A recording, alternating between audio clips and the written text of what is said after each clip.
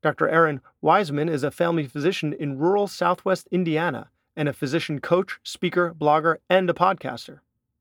We talk about 3 ideas she wishes she could teach her younger self, and each has its own actionable step to help us all live more fulfilling lives. We also flip the script on an old formula here at the podcast.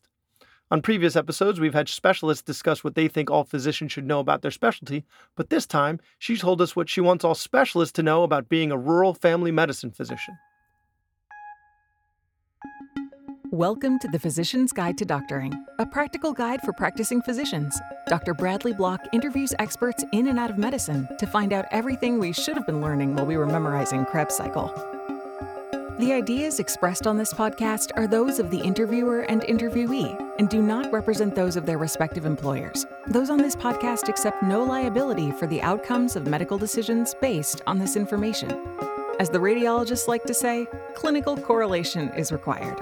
This is not medical advice, and this does not constitute a physician-patient relationship. If you have a medical problem, seek medical attention. And now, here's Dr. Bradley Block. Welcome back to the Physician's Guide to Doctoring. On today's episode, we have family physician and life coach, Erin Wiseman. She's a family medicine physician in rural Indiana, and she also hosts her own podcast, helps physicians as a life coach, and has an active blog at truthrxs.com. Truth prescriptions, but the abbreviation rxs.com. So, Dr. Erin, thank you so much for being on the show today. Absolutely. It's my pleasure to join you. So first, just tell us a little bit about your training, where you went to medical school and did residency, and what you're up to now. Yeah, so I am a DO from Kansas City University out in Kansas City, Missouri. I'm originally from Southern Indiana, and when I was looking around at medical schools, I have to say we are a Boilermaker Purdue University faithful. So my family, not that they were against IU School of Medicine, but they were like, maybe you can look at some other things because that rivalry runs deep here in Indiana. And so I went out to Kansas City. I love the osteopathic mindset. And so it was one of the first places I interviewed, and that's where I decided to stay. After finishing medical school, I went to Deaconess Family Medicine residency in Evansville, Indiana, kind of down in the toe of Indiana, and got my training there. And didn't do any kind of fellowship or specialty afterwards. Just got busy and jumped into practice. So where is it you're practicing now? Well, it has been a journey, my friend, let me tell you. So, a few weeks after I got out of residency, I realized things were not good. Hindsight's always 2020. I was probably already burned out in residency, and having only taken Labor Day weekend off and started into my new practice, I was really pedal to the metal. I got out into practice, and it wasn't different than residency. It was actually harder. And that's when I started looking around and being like, what do I want to do with the rest of my life? Because at that point in that place, I knew I couldn't do that for the next 30 some odd years of my career. So I ended up practicing in the office for about 3 years and then transitioned away from traditional outpatient family medicine. I had a real nasty non-compete that I had to get away from. So for about 12, 15 months, I practiced emergency medicine here in rural Indiana. And right now, clinically, I'm doing a lot of fun stuff with telehealth and telemedicine. Well, that must give you a whole lot more freedom. Absolutely. It does. And it's fun. I'll be honest, I am definitely a millennial, and I love what we are doing with technology right now and marrying that with the clinical skills of healthcare. So one of the things that I think is very helpful for burnout is having a creative outlet. So one of your creative outlets is your podcast. So tell us a little about your podcast. Yeah, absolutely. So it was around the turn of the year 2018. I had a business coach at that time, and she had a really amazing podcast. I had really gotten to podcasting with all the foam, the free open education that emergency medicine was doing. You know, having jumped into that Wait, field, I sorry, really wanted. foam. I've actually seen that hashtag quite a bit and Yeah, didn't know what's foam, aside from this thing that pretentious restaurants will put on your food. yeah, free open access information. So I think the M is medicine or anyway, but it's pretty much everything that's been locked down before, where you either had to like join an association or like be a part of a particular hospital. Now the thought process is we need to disseminate this information faster and we need to make it more available to the masses. And actually, emergency medicine is one of the fields that has really taken to this. There's a lot of great podcasts out there right now, bringing up to date journal information, new techniques from different hospitals on a variety of topics. And so, family medicine is starting to get a little bit into it. There's a few podcasts that are popping up, but essentially, the thought processes behind it is if we're doing something great or we learn something great, we need to share this with our colleagues in an unencumbered way. Not through a journal that you're not going to have time to read, not through a members only access online, but actually making it available through a podcast. I love it. That's, I think, what we're both trying to do here. So what's your podcast? What's it called, and what do you talk about? Sure. My podcast is called Doctor Me First, and it's all about authentic conversations between female physicians. I am the only female doctor in my county here in Southern Indiana, and I was really lonely. And, that's another thing that goes along with burnout is isolation. And so, kind of in my own selfish way, I was like, you know what? I'm going to start talking to other female colleagues and I'm going to start recording them. And when I did, there were just some amazing conversations that happened. Recording wise, I'm up to like episode number 50. I've launched about 25 of those. But we talk about everything life and medicine and practice and motherhood and being a woman in medicine, and just really putting that dialogue out into the world. I recently had a comment on my Apple iTunes where it was a non-physician, but she had commented that was so great to hear that doctors have problems too. So, I mean, it's particularly for physicians, but I'm loving that non-clinical people are listening to it too, because the things that we struggle with, perhaps they're a little just bit more magnified, but everybody else is struggling with it too. We're not as special as we think we are. No, no. Sometimes we're a little bit more pathologic than what we think we are. What? Why do you call it Dr. Me First? Well, it goes back to in 2017, I really sat down and I wanted to write a book. I wanted to write the book that I needed when I was in the middle of burnout that would have helped me. And so in 2015, I started doing life coaches training, and some of it jived with my clinical science type A brain, and some of it didn't. So what I did is I sat down and I wrote a workbook, taking those things that I learned in life coaching training and marrying it with my science brain. And the project was named Dr. Me First. So it is a self-guided workbook for anyone who knows that there's more to their life. They just don't know where that is. Or for that person who is just feeling super crispy and just totally in the middle of burnout, no empathy for patients, depersonalization, not even knowing what their calling is. It's something they can pick up, put pen to paper, and work through it. And my hopes at the end is you come out a better person and a better doctor. Wow. Yeah. So from that, I just kept the theme and I thought, well, might as well name this Dr. Me First too.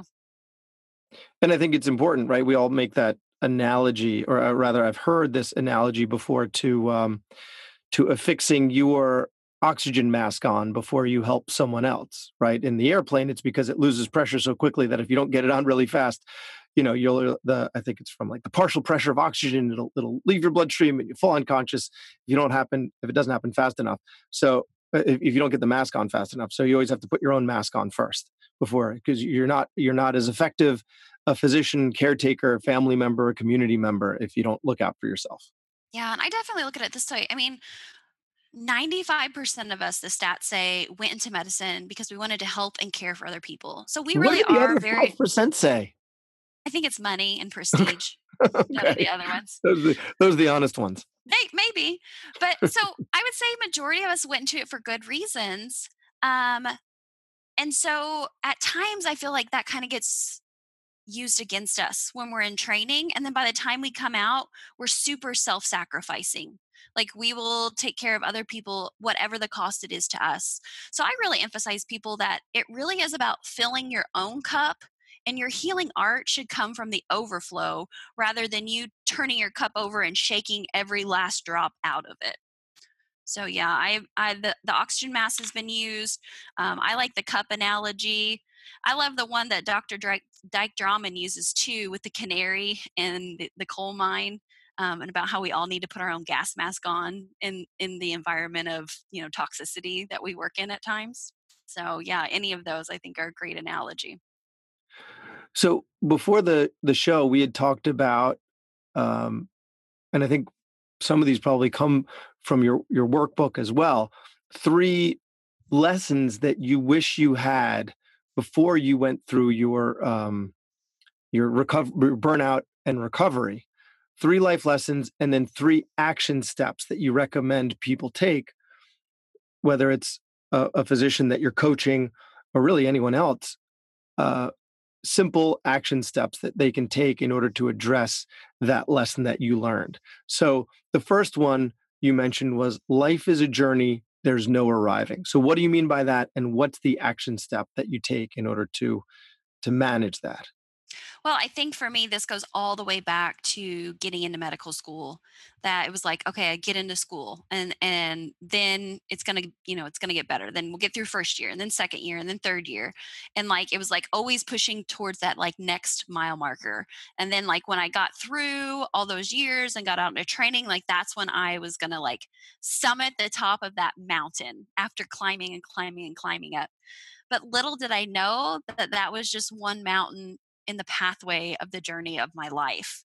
And so I think I put so much expectation on finishing, finishing, finishing, pushing through, hammering through, that I didn't enjoy the steps along the way at all. I mean, I barely remember the first year of my first child's life. I was an intern at the time. Um, not that my program was malignant, it was just it was rough. It was rough being a new intern, being a mother, just figuring it all out. And I look back at baby pictures now, and I'm like, I don't even recall that. I don't even remember that holiday. And a lot of the pictures, I wasn't even there. And so I just tell people, that making sure when you're walking your path that you're actually like looking around and engaging, instead of getting to the point like I did when I summited the top of the mountain and I was like, holy hell, I've climbed the wrong mountain. I really thought after I got out of residency that I had made a huge mistake by going into medicine. I was ready to hang up the white coat, throw the stethoscope in the trash can, and like go find something else. Because I had just turned 30 at the time, and I was like, I can do something else. I can change. But I think it's that delayed gratification that we're really, really good at as physicians, that we really need to pump the brakes on as well. So, my action step with that is life is happening now. And for a few minutes, we got to stop thinking about the delayed gratification and do something that brings richness into our life today. Not waiting for when the rotation's over, not waiting for the next time we go on vacation, but we need to know how we can more fully experience life today, because we all see that death is around us, illness is around us, and we're not going to evade it either.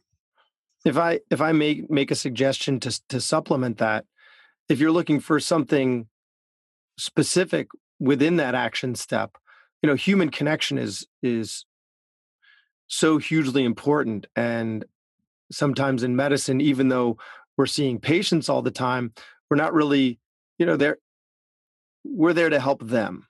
They're not we're not really talking about ourselves or connecting about ourselves. So in terms of the delayed gratification and doing something now, for a couple minutes a day, reach out to someone that you haven't spoken to in a while. Just send an email to someone that maybe you haven't spoken to a year or two or three, and just tell them how you're doing and ask them how they're doing. And even something as simple in that can add some richness, some of that richness that you're talking about, and some of that depth to your life. Yeah, or absolutely. Like, one thing that I had a client, she decided to do to bring riches into her life is she bought like really expensive coffee, like the stuff that's like you don't want to spill. It's so expensive. And each morning she would make her really expensive coffee and sit with it, smell it, drink it, just take 5 minutes to really like taste this coffee and just be with it. And she felt like that was a really centering, a really great experience for her to say, I'm sitting in my home that, I've worked really hard for, in my kitchen that I love, drinking this really expensive coffee. And that also gets back to gratitude.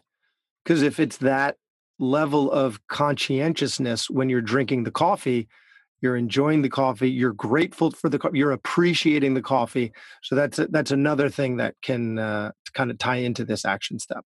And there's a lot of work about gratitude. But the sad thing is a lot of times when people get to me as a life and burnout coach, they can't even they can't even comprehend gratitude because they've just been so hammered down, um, just almost like I said, just beat down to the ground, that's one of the first things that I work with people about is like finding something in the midst of the suck that they can be gracious for. And I have a personal story about the delayed gratification as well. My 28th birthday, I think I was a second year ENT resident, and one of my co-residents' husbands was there, and he said, "Man," he was a year or two older than us. "Man, 28 was a great year. It's a shame you're going to miss it." Because we just spend so much time in the hospital, and then our free time is spent studying, preparing a presentation, right? We give up that life. And so that might have been the time that I realized that, you know what, I have to, I only have 2 years left in my 20s. I have to find time to be able to enjoy it and not just write another paper and, do more research and, all the rest of the pressure that we put on ourselves. So the next thing that you mentioned was you are not alone. Yeah. So what did you mean by that? Well, going back to that isolationism, um, so many times I know that when I talk with other physicians, even in a crowded room, they feel like nobody understands, nobody's kind of knows their journey. And also because as a physician leader, it's not like we can relay those struggles to those that we work with, and definitely not unloading those on our patients. And so that's a huge one that when I work with people, I think that's one of the main reasons they reach out to a coach because they don't want to be alone anymore. They want to have somebody to tell their story and to understand them again. And it's one of those things too that we know with suicide research that when a person becomes totally isolated and hopeless, that's the moment at which suicide seems like a really good idea. And as physicians, we don't get second chances on suicide. Typically, a first attempt of a physician is usually always fatal. And so that's where I really want to reach out to people who are maybe in that hopeless state or who are feeling very isolated and just tell them that they're not alone and that they we all want to be perceived as competent and strong and capable, but it can lead to some huge amount of isolationism. Um, the for instance that I shared with you when we were talking beforehand is what I felt like was lip service that was given to us in residency. Like we were told if we needed help and that there were services, and then my experience was the same attending would then criticize a resident or student um, who did seek that help or who maybe came to them and said, "Hey, I'm really struggling." And I felt like that was a huge double standard that can no longer be tolerated and that we shouldn't tolerate. Um, and that's why I think it's great having other physician colleagues who are life coaches because we can be a totally unbiased, unattached resource for physicians and trainees who feel stuck in their situation. And that's one, for instance, why I formed my own business. I didn't want to be part of a hospital group. I consult with groups now, but I wanted to kind of have that autonomy of my own so people can feel safe to unload their burdens when they do feel so isolated and alone. And so my action step for that was reach out to one person who is safe to you and have an open and honest conversation about how you're really doing, not about how when you put the smile on and the white coat on and you walk into the room, like take all that off and be like, really, how are you doing? Wow. That's yeah, even though we're surrounded by our colleagues, we can very often feel isolated. And being vulnerable, I think it's Brene Brown who gave the TED talk and does the Yes. she's the social psychologist that talks about the benefit of being vulnerable. So yeah, I think there's a lot to allowing yourself to be vulnerable and how it's actually a show of strength. It's Yeah. not it's not it's not weakness, it's strength. One thing that I've started doing around this, because, we're all busy and we don't want to go to yet another meeting or anything like that, is I've started having like online groups that meet via Zoom. That's the online meeting that I use. And it provides a safe space. It's only physicians. And the two questions that you have to answer every meeting is, what has been your greatest victory since the last time we talked? And what has been your low point? And so that helps like open up that dialogue. One, because then you can kind of show your wounds to people, but then also you can be a witness to those wounds and it helps with your own healing. Because here's the thing, most doctors walking around today are wounded warriors. I mean, think about that patient who still comes into your mind and dreams from years ago that you haven't told anybody about, but it still bothers you. So this is a way that I've really helped my colleagues have that safe space, have that place to be vulnerable, and it's coaching involved, but sometimes it turns into a little bit of a support group. Here locally, I have got one live group going in Vincennes, Indiana, that I call Women in Medicine, and it's along the same lines. It builds community, but then it gives a place to be open. And because when we carry so many burdens around, at some point you've got to unload them or they're going to crush you. And so I think it's just with the amount that everyone is carrying these days, we've got to start relying on each other. Groups and hospital systems have got to see that they've got to provide the safe space for physicians, because otherwise we're all just going to break under the load, or we're just going to drop it and be like, we're out and leave. Yeah, excellent, powerful points. The last thing that I think that really dovetails well into what you were just saying is it's important to listen to yourself. So if you're having some inner turmoil, right, it's important to recognize that that's there. So when It's if you're called gonna have an open and honest conversation with someone, I think first you need to listen to yourself. So is that what you meant? Where were you going Yeah, with that? I think so. Yeah, you do have to first. I mean, that's one thing that we have gotten so good about not doing is self-awareness. I do a talk with residents and I'm like, so tell me what your body feels like when you need to pee. And, a lot of people be like, oh, like I get super cubic pressure and like that. And I'm like, no, really like tune into that. What does it feel like when you need to pee? And then I'm like, okay, everybody go take a break because I know you all need to pee right now.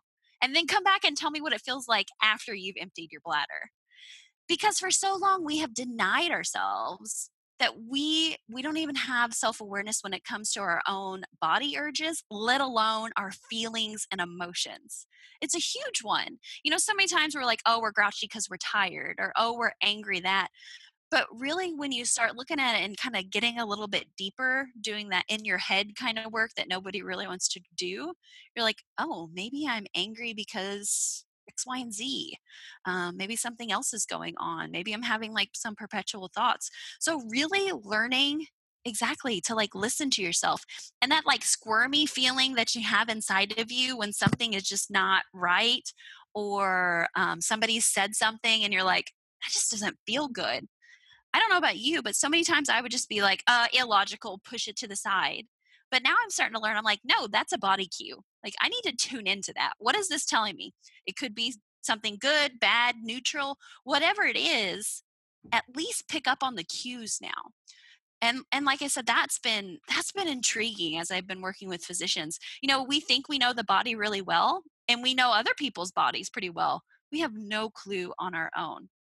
So then I think that leads further into burnout, because then when we can't even pick up on our own cues, be it thought cues or body cues, we just spiral downward until we like get to the bottom of the pit. And then we feel so stuck and desperate and alone and isolated and broken.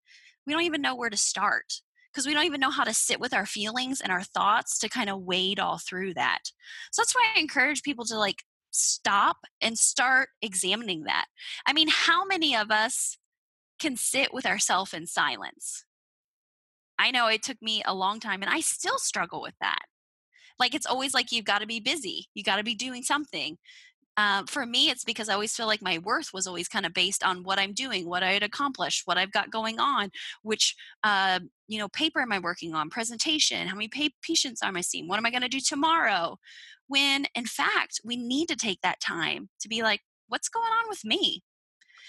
A lot of people, there's a lot of like mindset work or mindfulness going on, meditation, yoga, it doesn't matter, whatever term you want to call it. But pretty much all those are about centering back into yourself and really getting real with who you are and the body that you live in. So is there a specific way that you recommend? I know you just said, whether it's meditation or yoga, but there's meditation, there's journaling, go for a walk. Is Yeah, there a there's specific one meditative hiking, or a there's frequency? coloring, there's I'm sorry, listening to coloring? ambient. Yeah, coloring is one. There's like listening to like ambient music. There's many different ways as there are people, and so Is there's no right answer to that, is and there a that's the really frequency? hard part. Like 5 minutes a day, 5 minutes every other day, 10 minutes? Is there some type of structure that you think is necessary to have, let's say, a minimum effective dose, We all want that, don't we? Because we or the just want to number take needed to that, treat? and then we'll be Yeah, like, okay, we're good for the day. We did yeah. that. I've got my 5.5 minutes. The life coach in me says no, because one day you may need 5 minutes, and the next day you may need to do 5 minute boluses every hour. So it really comes down to who you are and what really helps you.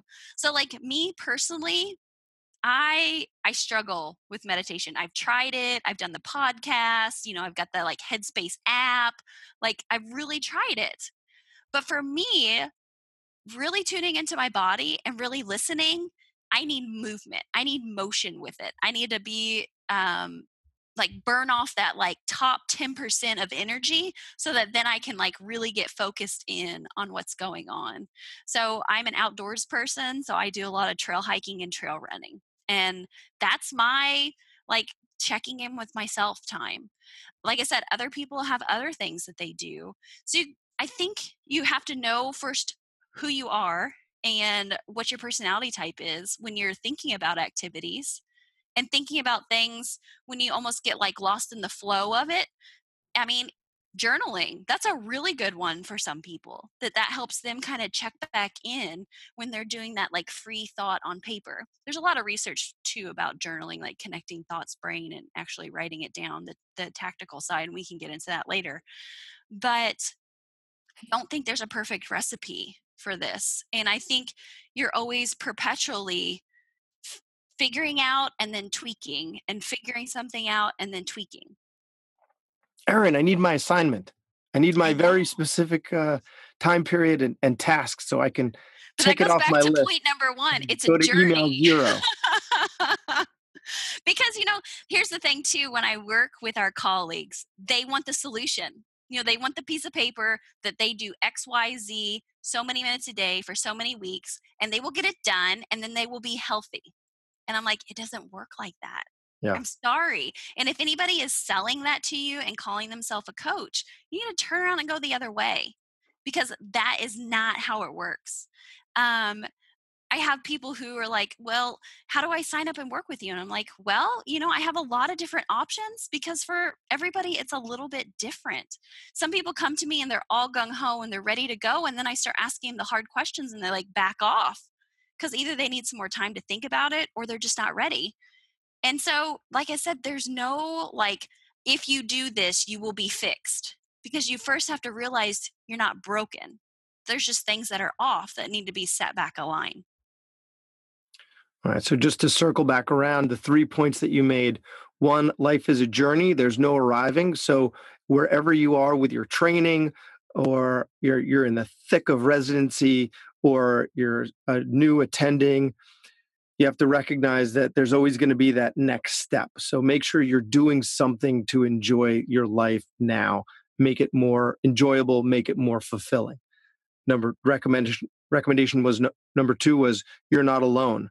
So be sure to reach out to someone on a regular basis to have an open and honest conversation about what's really going on in your life, because your patients are going to be constantly bombarding you with their issues. This is what we do, but you need to be able to have an open and honest conversation with someone else.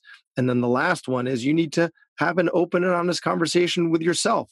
So you have to schedule in some alone, quiet, uninterrupted time, whether it's some type of physical activity or journaling or meditation, where there's no distraction from your thoughts and you're really stuck with them, so you can reflect on how you're feeling and how you're doing.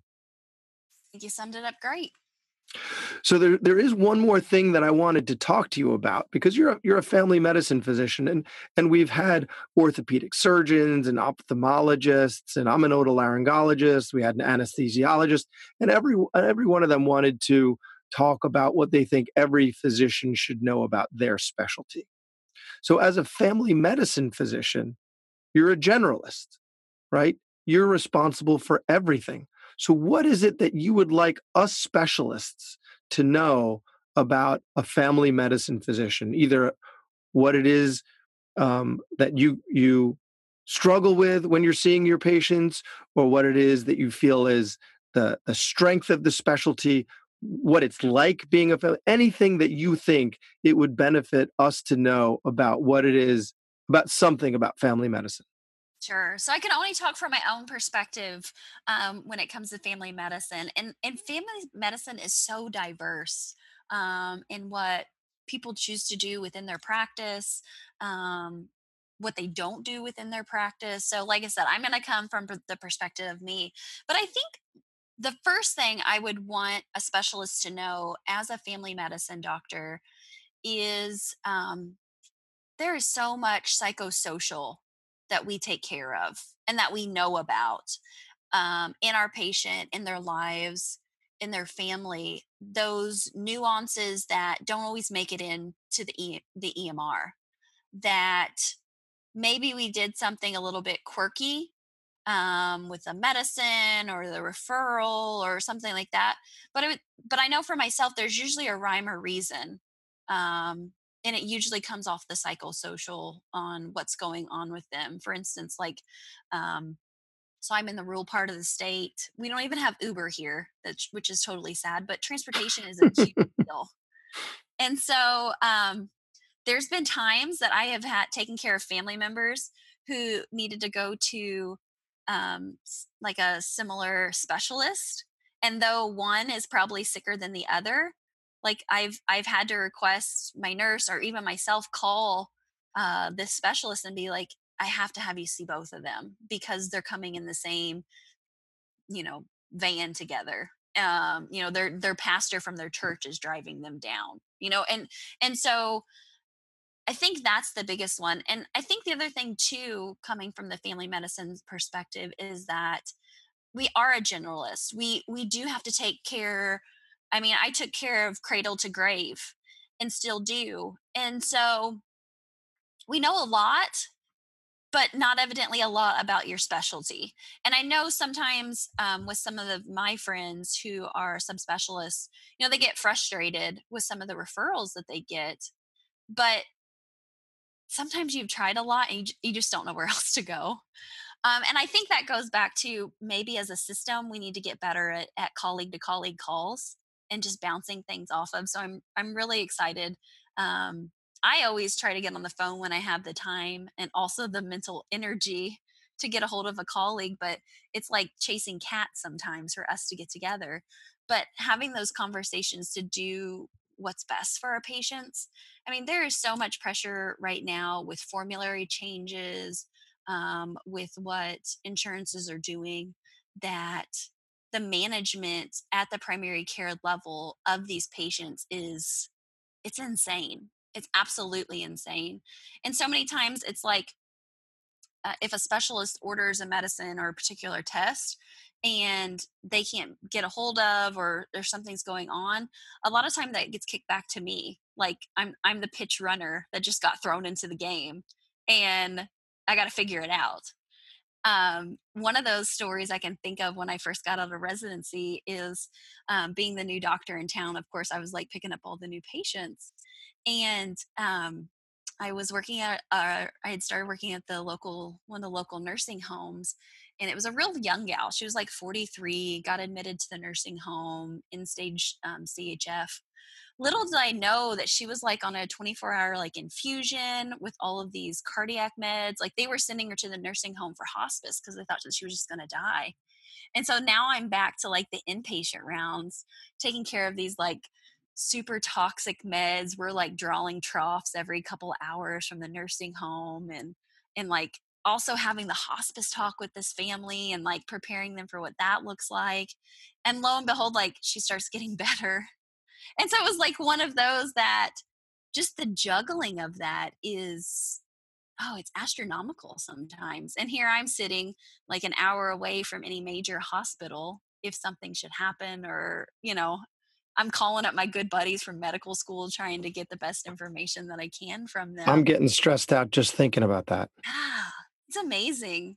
So there's times where I'm at that, people just walk into the office and they're like, "Hey, I need to see the doctor." And we're not a walk-in clinic, or we weren't a walk-in clinic, I should say, since I'm not there anymore. But we had one guy, he came in, he had cut his hand in his workshop. He was retired. And I mean, he opens up his towel that he brought in. And I mean, I'm clearly looking at all the tendons in the palm of his hand. Oh, And I'm like, no, this is bigger. And I had to literally, it's so terrible, but so I know our local EMS, so I get on the phone. I'm like, "Chris, you got to come to the office. I got a guy here. He's going to try to drive himself to the hospital." I was like, "He's got a really significant hand laceration." And like I made him get in the ambulance to go, because otherwise he was just going to go home oh and my take God. care of his dog. Yeah. And So hope it's, that it's secondary intention. yes. Yeah, yeah, exactly. He was gonna probably put some duct tape on it or something. And it's like, no, no, we can't. So I think that's something too to remember, like in the middle of a busy clinic day, or you're in the OR and you get these calls and you're just like, what in the F are they doing? Like just remembering on the other side, like they're probably struggling with something big too.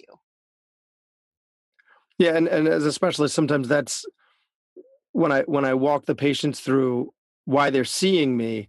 Sometimes, and I even need to I'll clarify what the question is. Because that happens sometimes. Just Oh yeah. listen, you just know the patients, they're super sick, they're super complicated. You're just guys, I just need a little help. That's all I'm asking for right now. Like, and Yeah. so I think it's important that we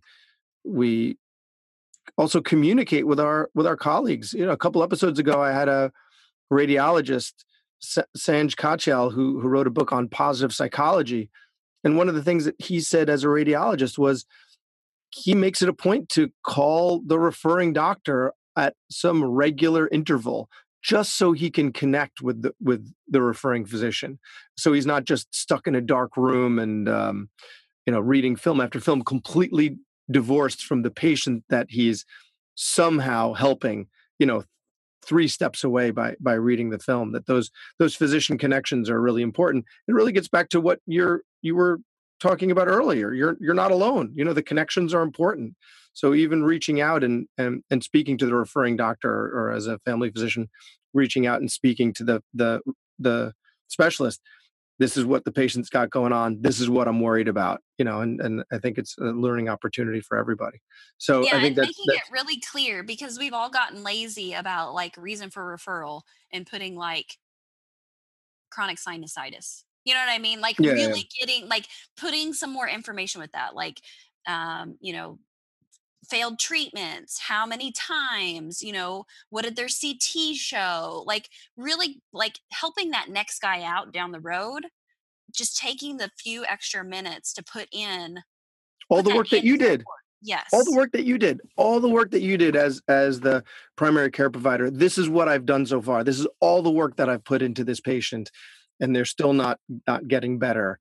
Where do we go from here? Yeah, I think that's an excellent point. Absolutely.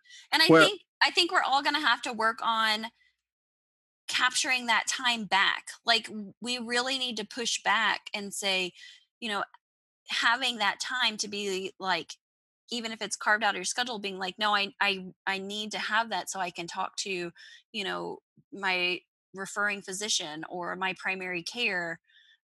Because I mean, I think that's part of where we went wrong in the culture of medicine when we start digitalizing everything. We just assumed that our message would get across through that EMR, and it absolutely doesn't. And I think that's the important of having the connectedness within your medical community, so that, like, you know, I remember as a student, like going into still when doctors lounges were still a thing, and knowing the people in there, and being able to know a face with a name. And I feel like that's been part of our problem, is we don't even know who's who. We don't even know how to talk to each other because we're not sure of the roles that everybody's playing, or the patient type, or even, maybe there's something that you're really good at, but because we don't have that personal connection anymore, um, that's not happening. And that's a detriment to us, and it's a detriment to our patients. and I definitely need to get a lot better about that. I need to get a lot better about contacting my referring physicians. And for those who are just starting out in practice, hugely important for building your practice. When a referring doctor sends, even if they didn't send the patient to you, even if they ended up in your office because you're available, because you're the new doctor in town, you're the one with the open schedule, contact that referring provider and let them know what's going on with their patient. It'll help you enjoy your job more. It'll be better care for the patient, and it'll end up building your business. So Well, I and the other think thing that too, then, like as the family practice, then I'm like, hey, I know I can get a hold of Dr. Block. He seemed like a nice guy. It seems like this will be a good fit for this patient. Because then you have that congeniality between the two of you. To like, I can even think now of specialists that I rotated with as a family medicine resident. Yeah, I refer to them all the time because I know them.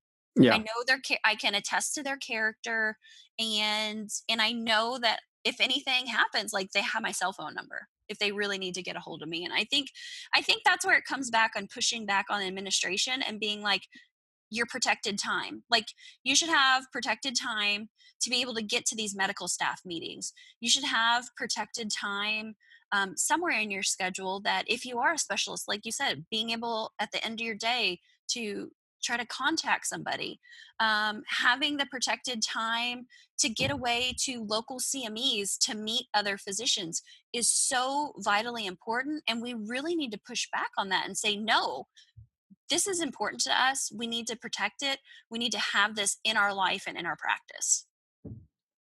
Excellent points. Excellent points. So, Erin Wiseman, where can people find you online?